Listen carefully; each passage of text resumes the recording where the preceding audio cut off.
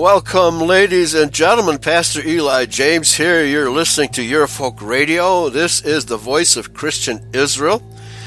And it is September 20th, 2020. And we're almost at the equal days and nights of the equinox. It's coming up very shortly. And actually, according to the solar calendar, we are in the Feast of Trumpets. So happy Feast of Trumpets for everybody. Not much required of us Israelites during the Feast of Trumpets, just to have a good time and basically be aware that the second coming will be preceded by trumpets, all right? Namely the sound of earthquakes. The whole earth will be trumpeting at us, and everybody in the world will hear that, and everybody in the world will see the lightning flashing from horizon to horizon at his second coming. Most of the people who witness that are going to witness it with dread, because it says in the book of Matthew chapter 24 that the earth will mourn when they see all of this happening. In other words, oh my goodness, the prophecy was true. I should have been a better person, but they won't be happy about it. Over to you. Greetings to you, Pastor Martins. Good evening, Pastor Eli, and also good evening to all our listeners across the globe. Yes, most interesting times that we're living in, Pastor, and daily we can see biblical prophecies being fulfilled right before us. Yes. I was actually texting with somebody yesterday, and somebody I haven't spoken to for quite a while, and one of the things that I mentioned was that with time having gone by, so drastically fast, so drastically rapidly, one is also reminded of the fact that the Messiah said that had these days not been shortened, no one would have survived. That's right. They better be shortened a lot. Yes. Right. And also the events that have occurred, how could we have even considered or even perceived that during our time, all the indications and the signs of the anti-Messiah would become evident right before us. In fact, that we would be scrummed or drummed into animals, into a what we call in South Africa, we call it a dipgang, for dipping of the animals. Mm-hmm. Where the animals are forced to go through a dipping bath. Oh boy! Of course, to clear them of lice and the parasites. Okay. But here we are being infested, forcefully infested with the lice and parasites of the termites. Right, exactly. The viper people that were prophesied in Genesis 3:15 to bite at our heels, until the second coming. Right? That's correct. Yes. And so this is a situation. Even Genesis 3:15 was a prophecy of the way in which first of all the Canaanites, the descendants of Cain, the Kenites, then the Canaanites, and then the Edomites would be hiding and lurking in the background, biting at our heels, trying to destroy our nations. And so here's basically how it works. We, the true Israelites, build nations, as prophesied, okay? And then the viper people biting at our heels come and destroy our nations until we can't stand it anymore and we have to move on and build another nation. And then the parasites follow us to that new nation, as you in South Africa, the Boer people, perfectly understand. Yes, absolutely. Mm-hmm. Mm-hmm. Absolutely, yeah. Pastor. What Father Yahweh said to his people at the Mount when he gave the law unto Moses and the people, he said to them, if they do not obey the commandments and the instructions which he gives his people, that they would find themselves followed by the sword and dispersion, alternatively and after every event, he would test them to see if they would heed to his commands and his instructions. Right. And if they do not, the sword will again follow them until they are dispersed to the uttermost ends of the earth. And have we not been dispersed to the uttermost ends of the earth? Right? Absolutely. And how true that is with the Boers, the Boere whom had been dispersed all the way to the Cape. And even when they arrived at the Cape, they were subjected to the same persecution that they had experienced in Europe, and then the persecution continued to such an extent that they decided to undertake the Great Trek, and unfortunately they took the band, what Father Yahweh had said to them that they should not take with them whenever they moved to into the land, the promised land, was to leave the Egyptian gods behind. Now the Boers took the Egyptian gods with them on the Great Trek, and that was the cause of their fail. That's right. That's right. Well, interestingly, Michael Swede and I were talking about this in great detail last week. How our people were dispersed all over the world, and we discovered last week that the nation of New Zealand was actually founded and named by the Danes who arrived there, because it's named after Zealand, Denmark. Okay. Oh, that's interesting, isn't it? Right? Yeah. And so we see that, all these new. I don't know about Australia, but everybody knows Australia was founded by the British, right? Populated by British so-called criminals. Probably the British, who were part of the revolution against the corrupt leadership in Britain at various times in Britain's history, right? And so Britain was Australia was founded by Brits, New Zealand was founded by Danes, and of course South Africa was really founded by the Boer people of Judah. Yeah. Okay?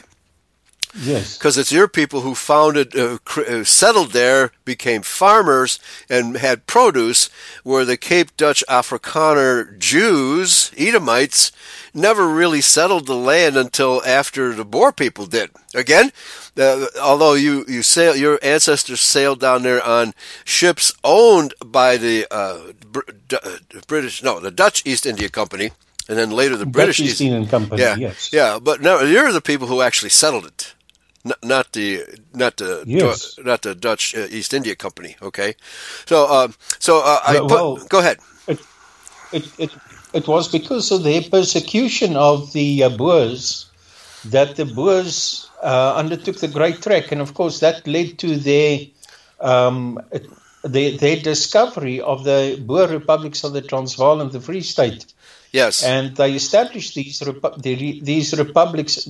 But it was only short-lived. Yeah, independently. Because the Boers succumbed to the deception and the lies of the Edomite, Khazarian, Cape Dutch Afrikaners. Right, and those two Boer nations were founded without the connivance of the Jews or the Cape Dutch Afrikaners. It's because the Boer people were trying to get away from them that they founded those two. Exactly. Okay? Right. So the true Israelites, are the ones, there's a passage in Genesis, I think it's Genesis 10, that the borders of nations will be determined by the 12 tribes of Israel. Okay? Yes. And that we have gone around the world determining the borders of various nations, not just our own, but the other nations have followed suit, and, declaring borders such as rivers or seashores, etc., of their own countries, following after us. Until the Israelites started doing this, even in the blacks in Africa, they had no established nations. They were just meandering tribes who made war against the pillaging, rampaging against one another.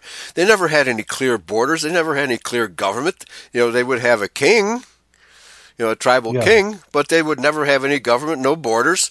So, again, the Bible prophecy has been fulfilled. Yeah. Okay? Right. Yeah, absolutely. So now what we're going to talk about today is how Germany, according to Van Rensburg, would be revived in the end times and become, after World War I, because Rendsburg was alive during World War I, correct? Yes, that's correct, Pastor. Okay. I think he died in 1926. Okay, so he was referring to a future time when Germany would rise again. And after the oppression of the German people after World War II by the so-called Allies, basically those nations who were subdued economically by the Rothschilds, and that includes the Soviet Union, that somehow even after all this oppression, Germany would rise again. However, before we get into that, I have a question from Paul English, who's of course the main website administrator of Your Folk Radio, because he asked a question of what is the true pronunciation of the name Yahweh, and I said, well, I believe it is, as it's spelled Yahweh. However, and that would in English Yahweh.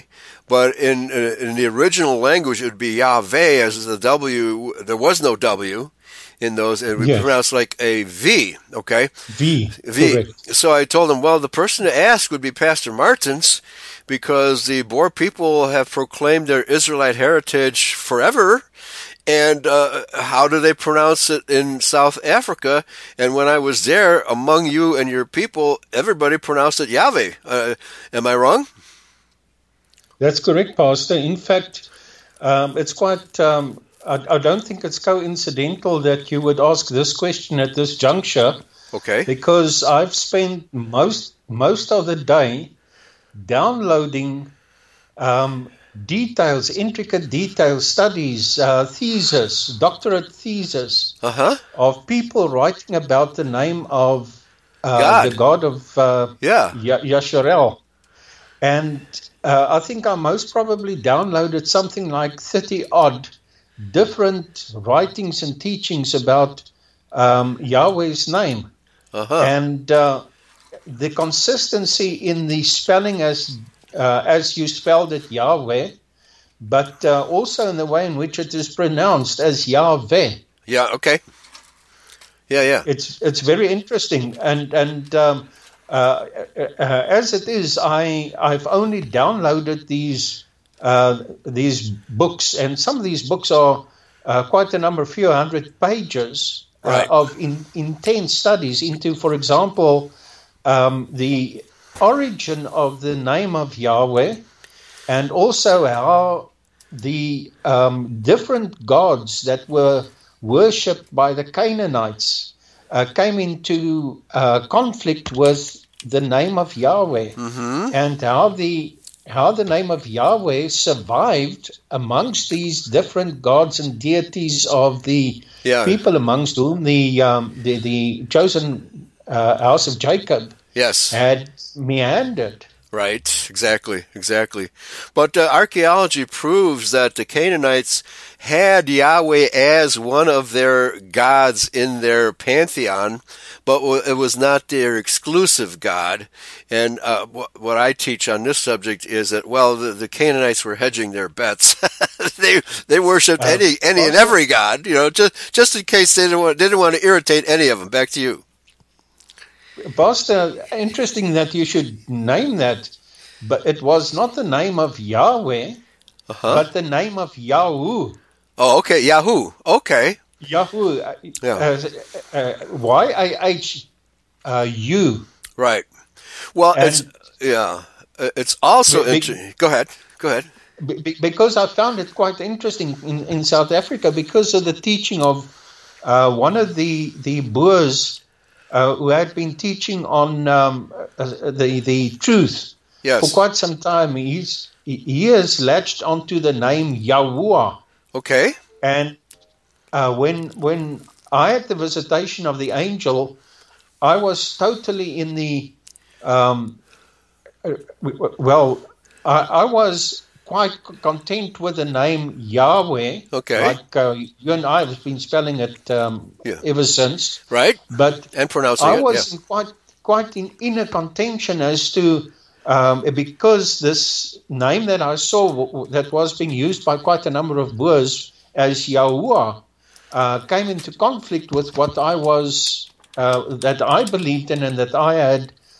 You must remember that I also had theology training way back in 1976-77, and I was encountered with the name Yahweh, like we spell it, very often. But after the visitation of the angel, I spent about 2 years in conflict within myself as to the use of the name of Yahweh. Do I use it as Yahuwah or Yahweh? Right, and, okay. And I made a thorough, I made it my business, night after night, I would ask Father Yahweh to reveal to me which is correct. Yes. And eventually, I felt confident that the name of Father Yahweh was, as we spell it, with the W-E-H. Yeah, but it's pronounced like a V, because the letter W in English, in any language, did not exist until very late in history. It was, and by the Germans, it's pronounced like a V. Yahweh. Correct. Okay, yes. Now that was also the way in which, and I'm glad you're mentioning the Germans, because most of the Germans, and what is known today as Germany, was inundated by the 10 northern tribes of the house of Jacob after the dispersion out of Assyria. Exactly. So they were concentrated in Germany. Mm-hmm. And they spoke the language which the Boers also spoke, which was known as Dietz. Now, unfortunately, the Jews have hijacked the language, and they called it Yiddish. Right? Yeah, Dietz spoken by Yids. Right?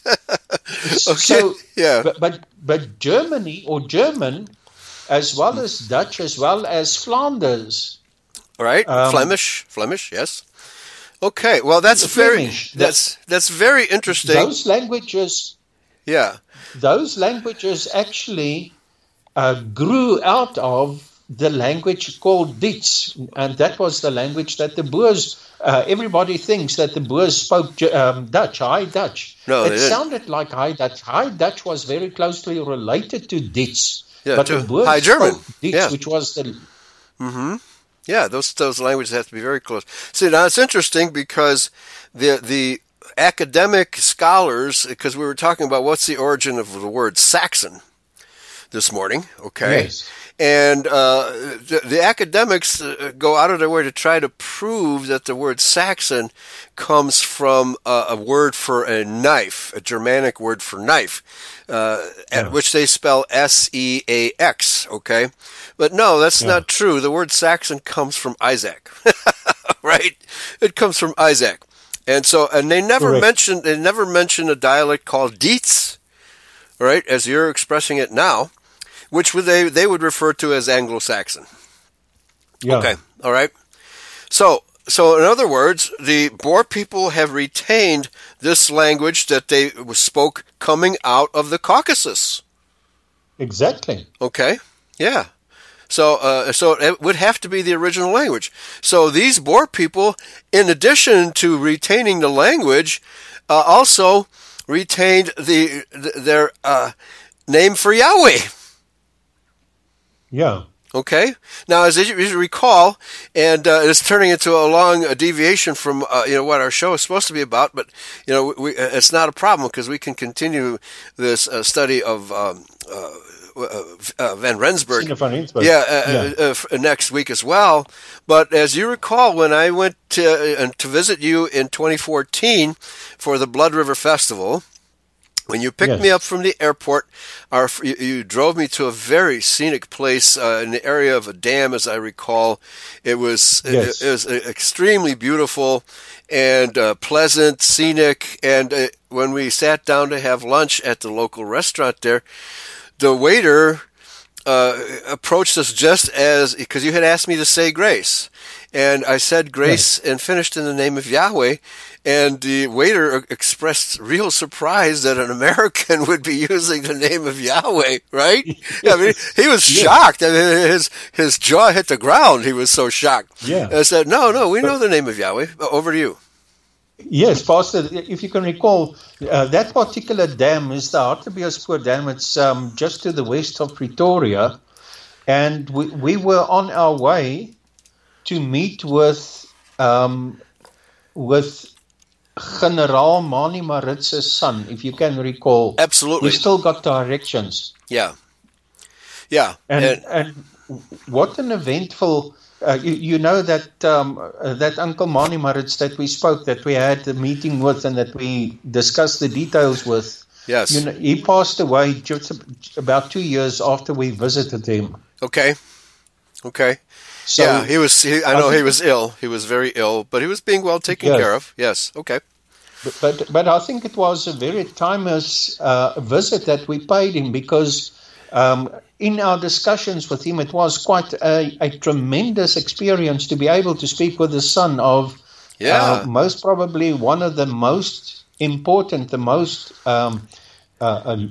adventurous Boer generals that ever existed. Now, there are other Boer generals as well. For example, General De La Rey, whom I have a lot of regard for.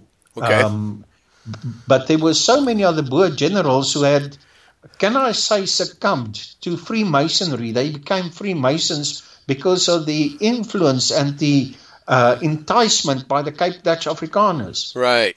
Absolutely. Yeah, again, that's proof that the satanic viper seed follows us around wherever we go and distorts our societies and destroys our societies whenever they can. Exactly. And I remember because you had told me about his father, General Maritz, and I asked if I could ask him a question.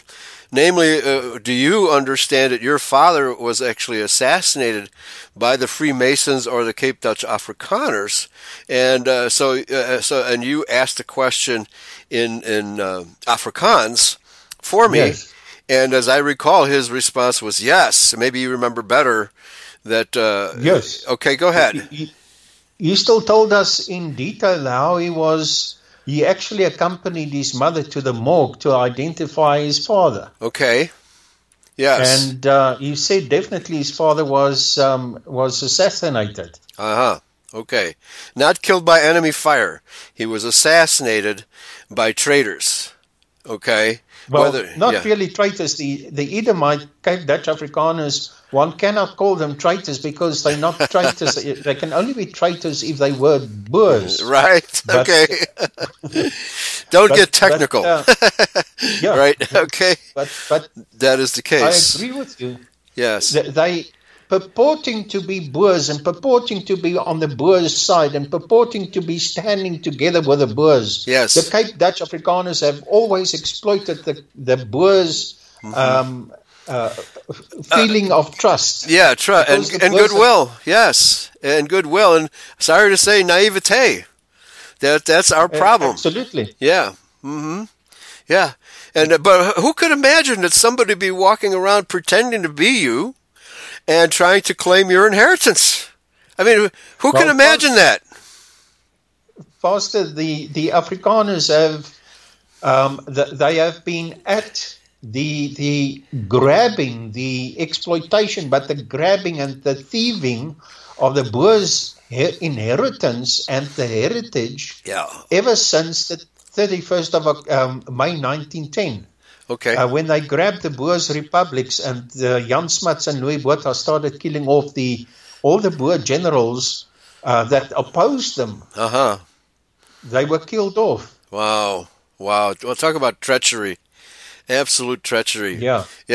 Okay, so so you would say, I told Paul, you'd be the person to ask because Dietz, as you call it, would have retained the correct pronunciation throughout these centuries, through the last 2,000 years. Okay. However, because the Boers, the root parents, we call them the stamouers, the ones that came over from Europe. Remember, that they were subjected to 50 months of service by contract to the Dutch East Indian Company. And the only way in which they could obtain their free burgership was to become members of the Dutch Reformed Church. They were actually forced. Either they were forced to be white slaves and they eventually became crucified, Right.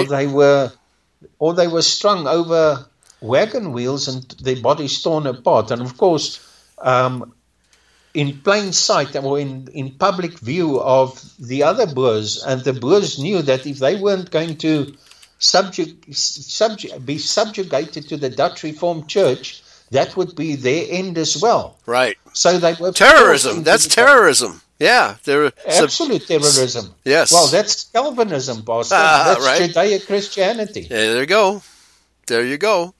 Yeah, so this is how, and so you're suggesting that they may have lost some of their traditions because they were forced into the Cape Dutch, Calvinist churches? Absolutely, Pastor. Okay. In fact, some of my fiercest battles on public media or social media today, and for the past 6 years, have been against Boers. And I cannot just let them go. I've got to battle them and prove to them that their ancestors had been subjugated to enforced membership of the Dutch Reformed Church. Right. And very good. I found so many evidence, in fact, clear, devastating evidence against the Cape Dutch Afrikaners of their absolute, their most horrific things that they had done to the Boers in order to subjugate the Boers and to make the Boers, in spite of the fact that they had been forced to become Dutch Reformed members. Right. Must remember that by becoming Dutch Reformed members, they had to first of all undergo the christening. Right. And then they had to go through the process of catechism and the virtual or the number of rituals that they had to go through.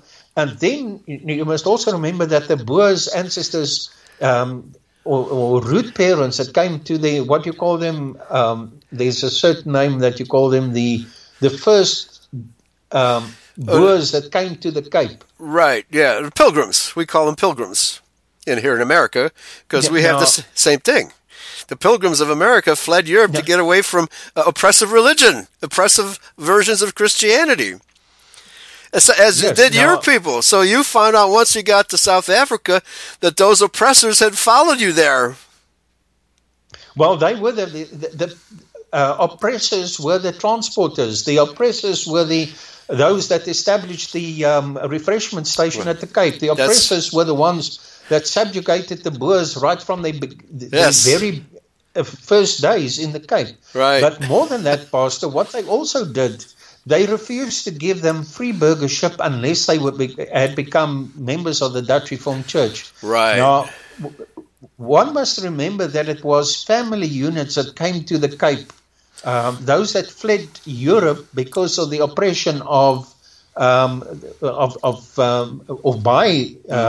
Christendom. The Boers came as family units, as family groups, grandpa and grandma and mother and father and 6 or 8 or 12 children. Now, one of the first things that they did was they asked them for their marital certificates. Now, because they were not churchgoers in Europe, they fled the churches. Right. They did not have marital certificates because they were not married in churches. Right. So one of the first things that Jan van Riebeeck did was he wrote to the Here 17, the Lord 17, asking for marriage, not counselors, but people who could, like marriage ministers. Now, the Dutch Reformed Church had 2 different levels of hirelings, if I can call them hirelings. Right. The one was those that ministered and that were trained to teach only that which is official church dogma. Right. The others, they also had that they weren't allowed to teach, but they could actually do baptisms, and they could or could do christenings, and they could do marriages, etc. Right. Now, Jan van Riebeeck asked the Lord 17 to send some people across to do the marriages of these people that arrived without being married. And they actually accused them of living in sin because they couldn't produce marriage certificates. Right. Their children were legitimate because they were born outside of wedlock and things like that. Now, that was all brainwashing in order to force the Boers into the church and state system. This system of church and state was already pre-organized and pre-arranged with the Dutch, rather with the Roman Catholic Church, because the Roman Catholic Church was the state and the state was the Roman Catholic Church. Right, right. And this was also exploited by John Calvin or John Cohen, if yes, yeah, and John Cohen had the city of Geneva in Switzerland in total lockdown for numbers of years. Yeah. And he was the chief orchestrator. He was the one that, he was like a prime minister. He was like the king of Geneva. Right. And he would... Yeah. I have to laugh because you're making me consider a joke, because it was locked down for a disease called Calvin-19. Sorry. well, it flows out of the same deception. There you go. It sure does. Right. Absolutely. Right. Well, I mean, yes. Since we're so far down this rabbit hole, I have to also point out that the who was it? First of all, New Amsterdam was the original name of New York City, and so that the Dutch West India Company established that settlement. And they were Calvinists. Okay. Yeah. And the Calvinists behind Cromwell instigated the English Revolution, beheaded Charles I, and this was financed by the Dutch Jews. Yes. Okay. Well, the correlation between the Dutch Jews and the British Jews was to a very great extent. If you go and look at the Napoleonic Wars, you will find that the British Jews actually sponsored the Napoleonic Wars. They paid for Wellington's army. They paid for Wellington's army. That's what they did. It was not the British people who paid for Wellington's army. It was the Jewish banksters who paid for it. Yes, but that indebted Holland. They got Holland so indebted with the Napoleonic Wars to the Jews in Britain. Right, okay. And that was... Right, yeah. That's how they operate. Getting everybody in debt. Right. And that was why the Cape Colony was handed over to Britain, actually to the British Jews in 1812. And so, of course, the Cape Colony became a British colony in 1812. It was in 1814 the British came to annex the Cape Colony as part of Britain, and that is how the Cape Colony became part of Britain. Right. But of course, emanating from that had been quite a number of other things as well. With the Dutch East Indian Company subjects of the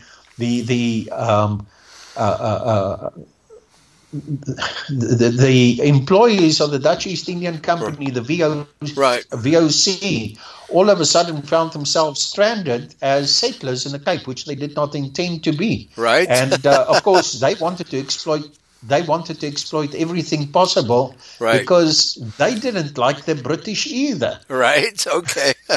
Right. So this is very interesting. So this is how the baton, so to speak, was transferred from the Dutch East India Company to the British East India Company. And the Rothschilds were firmly in place in Britain at this point in time. Okay. Correct. All right. And so the Rothschilds was firmly in place in Germany and in France and in Holland and in Britain. And Italy. and Austria. And Italy, of course. Yes, okay. So the Napoleonic Wars established the Rothschild banking family all over Europe. That's, again, one of the unintended consequences of Napoleon's ransacking of Europe, right? On behalf of the nation of France and on behalf of actually the French Revolution, okay? Which was which was started by Jews. Right, the so-called, what do they call themselves? Instigated. Yeah, they instigated it, and Freemasons, being paid off by Jews, created the French Revolution. Okay, so the Jacobins, as they called themselves. Okay, so we see the intrigues of the Edomites in all of these wars going this far back, the instigation of the Edomites against the Boer people throughout your entire history, including today. Absolutely, Pastor. Mm-hmm. Yeah. They just Absolutely, won't Pastor, leave us alone. Go ahead. If you go into the details of the so-called super Afrikaners, and there are actually there's most probably a few thousand of them, the super Afrikaners who had risen to elitist status in the world because of their money, and that was because they exploited the business of the Dutch East Indian Company. After the collapse of the Dutch East Indian Company, the British had their own trade links and their own trade lines, etc. Yeah. But these Edomite Cape Dutch, prior to the 1814 annexation of the Cape by the British, had already established their own lines and links, etc. And they also enriched themselves out of the destitute state of the Boers that the Boers had been left in. Mm-hmm. You know that the Dutch East Indian Company, the Lord 17 of the Dutch East Indian Company, had to establish laws against the exploitation of others. Even in 1836. Britain demanded all the release of the slaves, if you can recall. Right. 1836, that was the release of the slaves. Right. Now, the Edomite Cape Dutch Afrikaners even exploited the Boers in terms of that. Okay. And they enriched themselves at the expense and the at the cost of the Boers in every possible way imaginable. Right. Right, as they do today. Federal Reserve Bank, Bank of England, it has not ended. Okay, it won't end until Yahshua returns. Right? And, exactly. And even the word Yahshua, because the modern churches, even some people in identity don't want to accept the term Yahshua in place of Jesus. But then I explained to them, well, the name Yahshua is the Hebrew for Yahweh saves. So, and he was called Yeshua in Aramaic by his apostles. He was not called Jesus by the apostles. Exactly. He was called Yeshua, okay? But every Hebrew name has a distinct meaning. And Yahshua means Yahweh saves. The word Jesus does not have any meaning. It's simply a transliteration. It's an attempt to express the name Yahshua in Greek, and it winds up sounding like Jesus is how it's pronounced, and it's picked up in the Latin as Jesus as well. But the word has no meaning in either Greek or Latin. Pastor, it does not have any meaning. So how can you... Go ahead. Pastor, even Jacob... Now remember that Jacob lived about 10 generations before Moses. Yes. Okay? Mm-hmm. In other words, 10 generations before Moses, Jacob already prophesied over his sons in, I think, Genesis 39. And right in the middle of his prophecies over his individual sons, he calls out, "O Yahweh, I'm awaiting your Yeshua." Mm-hmm. Very good. Did you get that? Yes. In other words, right in the middle of his prophecies over his sons, Jacob already called out the name of Yeshua. Yes. Prophetically, he called it out. Right. Absolutely, absolutely. And whenever the Messiah is referred to in the Old Testament, he is called Yeshua, because it means Yahweh saves. Okay, Yahweh is my salvation. If you want, yes. And a lot of people don't realize that a lot of these Hebrew names were actually full sentences. Okay, yeah, it is Yahweh is my salvation, right? Correct. Or Yahweh saves. Even Yahweh saves itself is a sentence. Okay, it has a subject and a predicate. Okay, this is not realized by many Judeo-Christians. They don't understand this. Go ahead. Or alternatively, it means the salvation of Yahweh.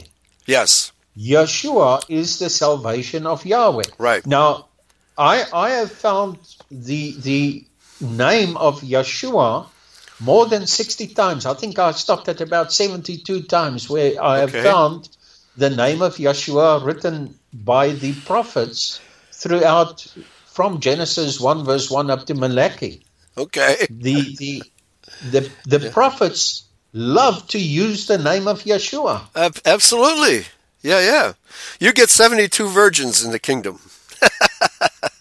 Because you found the name 72 times, right? Well, since we're gone so far down this rabbit hole, I might as well go ahead and quote, and we'll pick up the story of Van Rensburg's prophecy about the Germans next week. And because we're so far down this road here, we're already 20 minutes left to go and less. But the article I sent you, and I'm going to quote here, Jehovah or Yahweh. Okay, an article by Tom L. Ballinger, published in March 4, 2008. Plainer words, Jehovah or Yahweh. Okay, so the argument is whether the name of God, our Father, should be pronounced Jehovah or Yahweh or some other version. A lot of people pronounce it Yahovah. They add another syllable in there. And I said, okay, I'm not going to argue about the number of syllables, but what's the tradition of our people? There's very little traditional evidence that Yahovah is the actual pronunciation. Yahweh is the one that is preferred by, I'd say, 90% of scholars, okay, who have dealt with this. So, but is it possible they're wrong? Yeah, it's possible they're wrong. Maybe there was a three-syllable pronunciation, but that's why I asked you the question: what is the tradition of the Boer people, who would be the ones who know best because they're the ones who kept this tradition alive? Okay, all right. Yeah. So he says it has been pointed out in previous articles online that in the KJV of the Bible, the name of God, that is the Tetragrammaton, is virtually concealed or withheld. The Tetragrammaton is the name given to the four letters in the Hebrew Bible for the name of God, YHWH, which means, again, I said these names have meanings. I will become whatsoever I please, or some versions say, I am who I am. The King James Version translates it as, I am that I am. Okay, that's the meaning, irrespective of the pronunciation. Okay, your comment at this point. Pastor, yes, if one looks at the point where Yahweh reveals himself to Moses at the burning bush. Now, you must remember that Yahweh at that stage he had fled Egypt because he was fearing for his life. The Egyptians wanted to kill him because he had killed an Egyptian. That's right. So he became a shepherd for the sheep of his father-in-law, Jethro. That's right. And he was meandering with his father-in-law's sheep in the desert, and he was protecting them and caring for them and leading them. Right. And the next minute there was this burning bush, and he found it strange that the burning bush, apparently it wasn't strange to him that the bush was burning, but it was strange that the bush was not consumed by the fire. Right. So he approached the bush to see why it was not burning, and when he approached the bush, he heard the voice call upon his name. And oh no, the bush talked to him too. Oh my God, I'm having hallucinations. Right? Well, okay. Yes, exactly. And then he heard the voice say to him, take off your shoes. or take off your sandals, whatever he was wearing, because you're standing on holy ground. All right. And then, Okay. and then when he did that, he wanted to know whom it was who was speaking to him. Now, something very interesting I read this afternoon as well was that at that time, you must remember that Jethro was a priest himself. Right. And a descendant of Abraham. He was a descendant of Abraham and Keturah, which makes him a Shemite, not a black African, as many of the churches try to teach. Exactly. Yeah. Okay. Back to you. Yeah. Well, as many of the Judeo-Christian churches were trying to teach, Pastor. Right. Exactly. Because they are so confused. They cannot even do plain, simple, scriptural exegesis. That's right. Because they don't know how to. Because they have don't. been inflamed and infected with the parasites of the the pig called right. Yeah. Right. Nonetheless, the Edomites. Yeah. The Edomites. Yes. Yeah. And the interesting thing at this point is that when Yahweh spoke to him, Yahweh said to him, "I am that I am." And then we spoke to him, and Yahweh said to him that Yahweh had heard the lament of the people, of his people in Egypt, and Yahweh said to Moses that he should go and lead the people out of Egypt to their freedom. Right.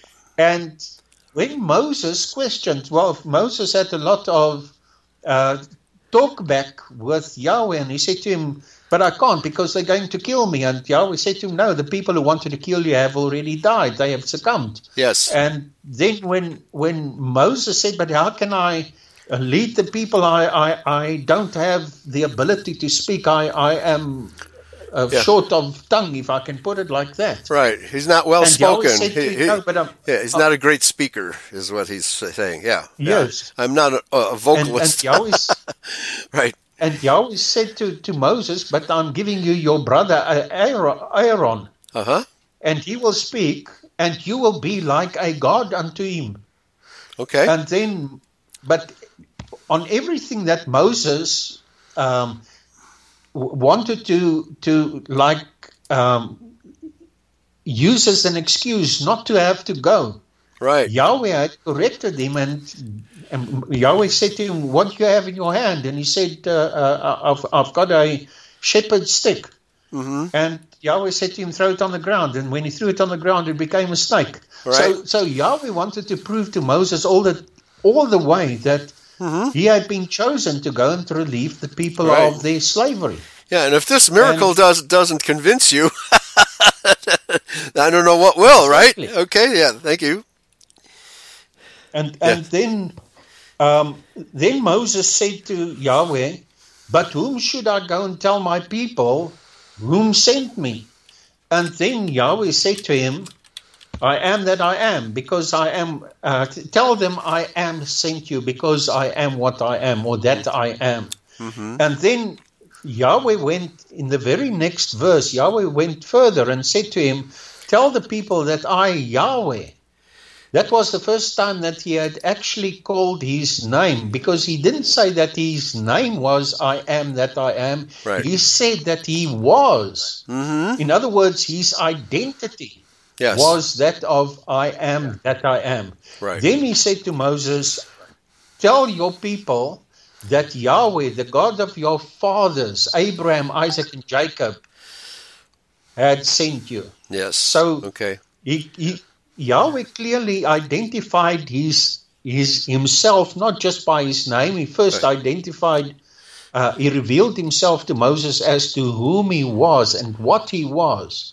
And then he revealed to Moses, "I am Yahweh, the God of your fathers, Abraham, Isaac, and Jacob." Right. Which means that Yahweh must have revealed himself to Abraham, Isaac, and Jacob as well. Of because course. Jacob had called out in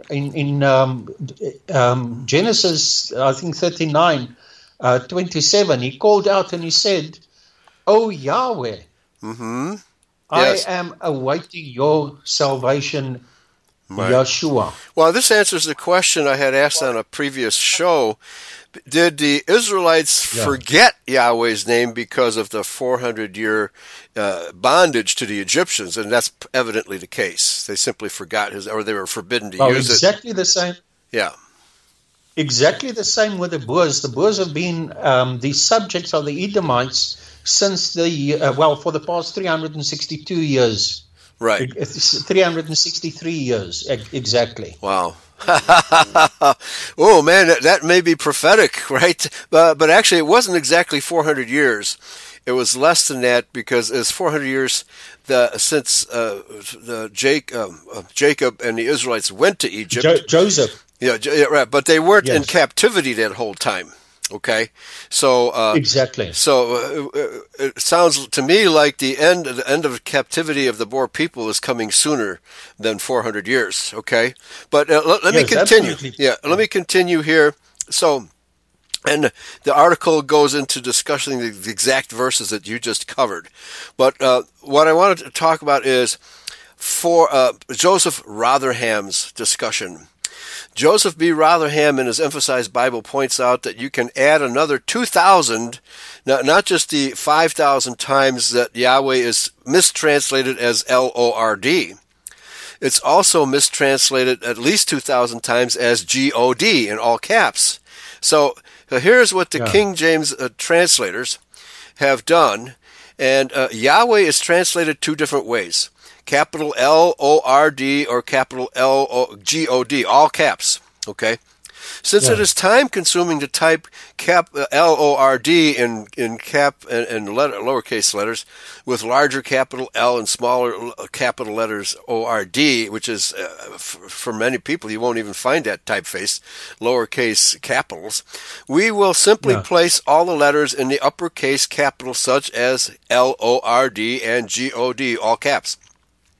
In Exodus 34:23, notice that Yahweh is rendered God in the KJV. Well, that's not correct. So he says that thrice in the year shall all your children appear before the Lord God, the God of Israel. That's how it's translated in the KJV. But the Old Testament Linear Bible of this verse shows that the word Lord is Adonai, while the word God is Yahweh, and the word God with capital G and lowercase o-d is Elohim. So here in one verse, we note that the words Lord, God in all caps, and God, as we normally spell it, appears.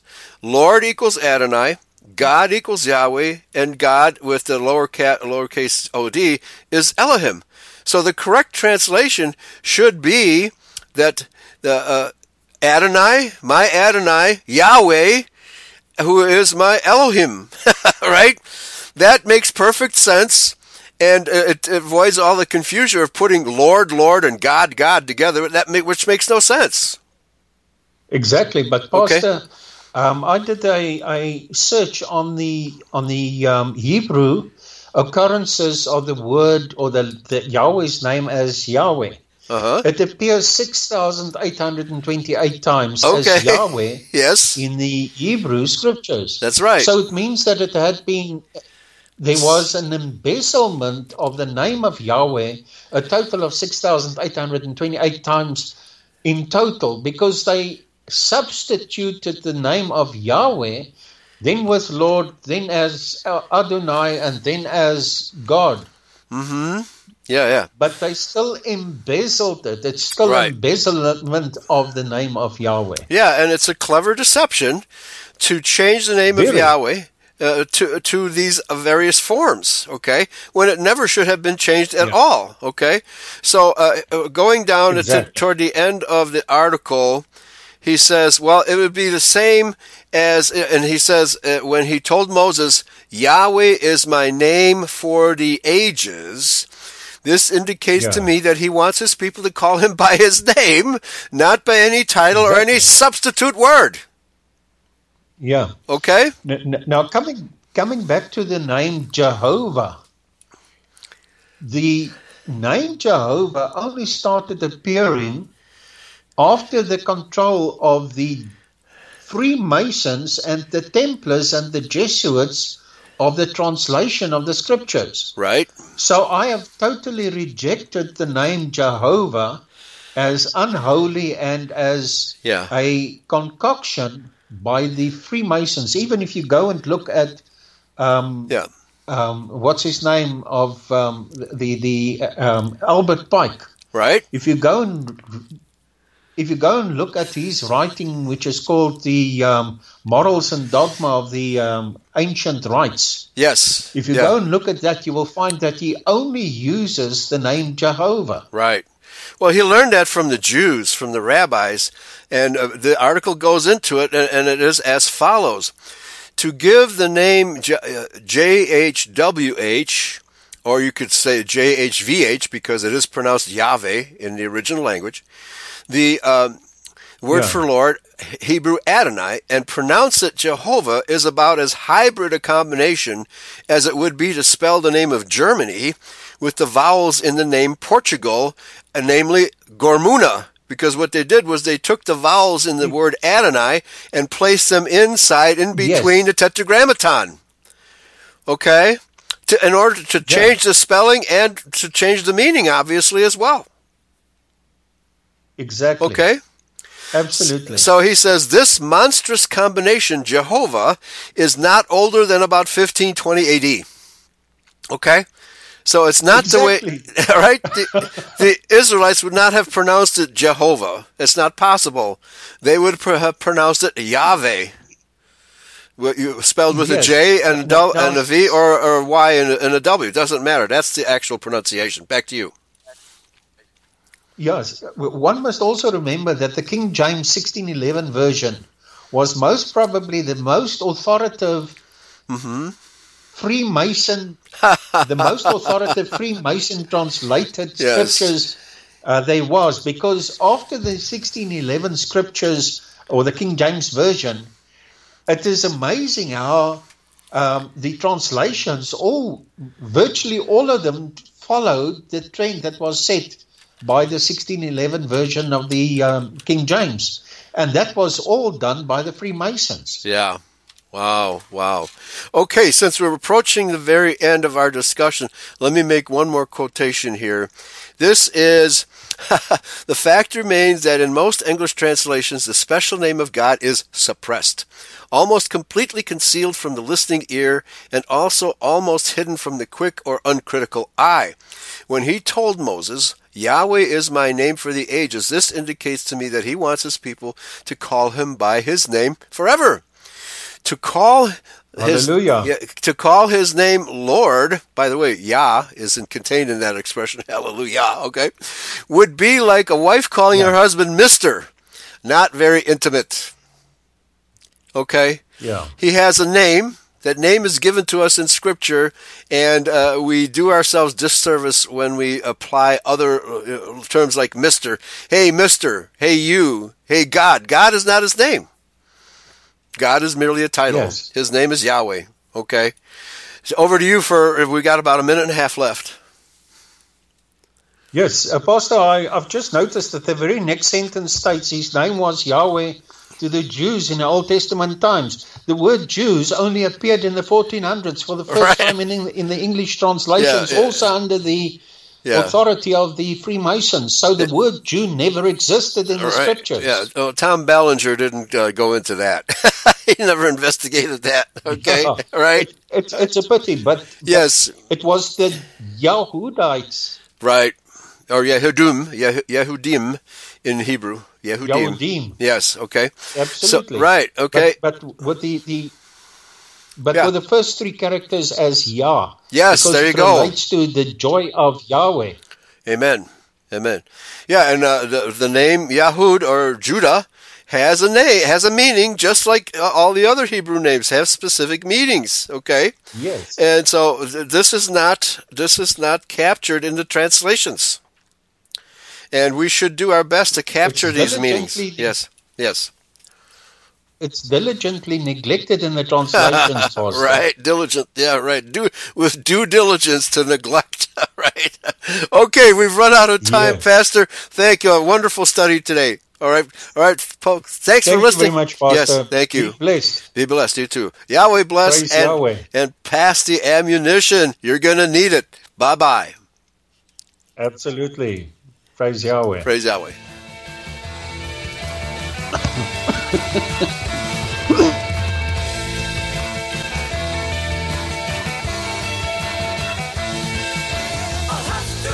Be a warrior, a slave I couldn't be, a soldier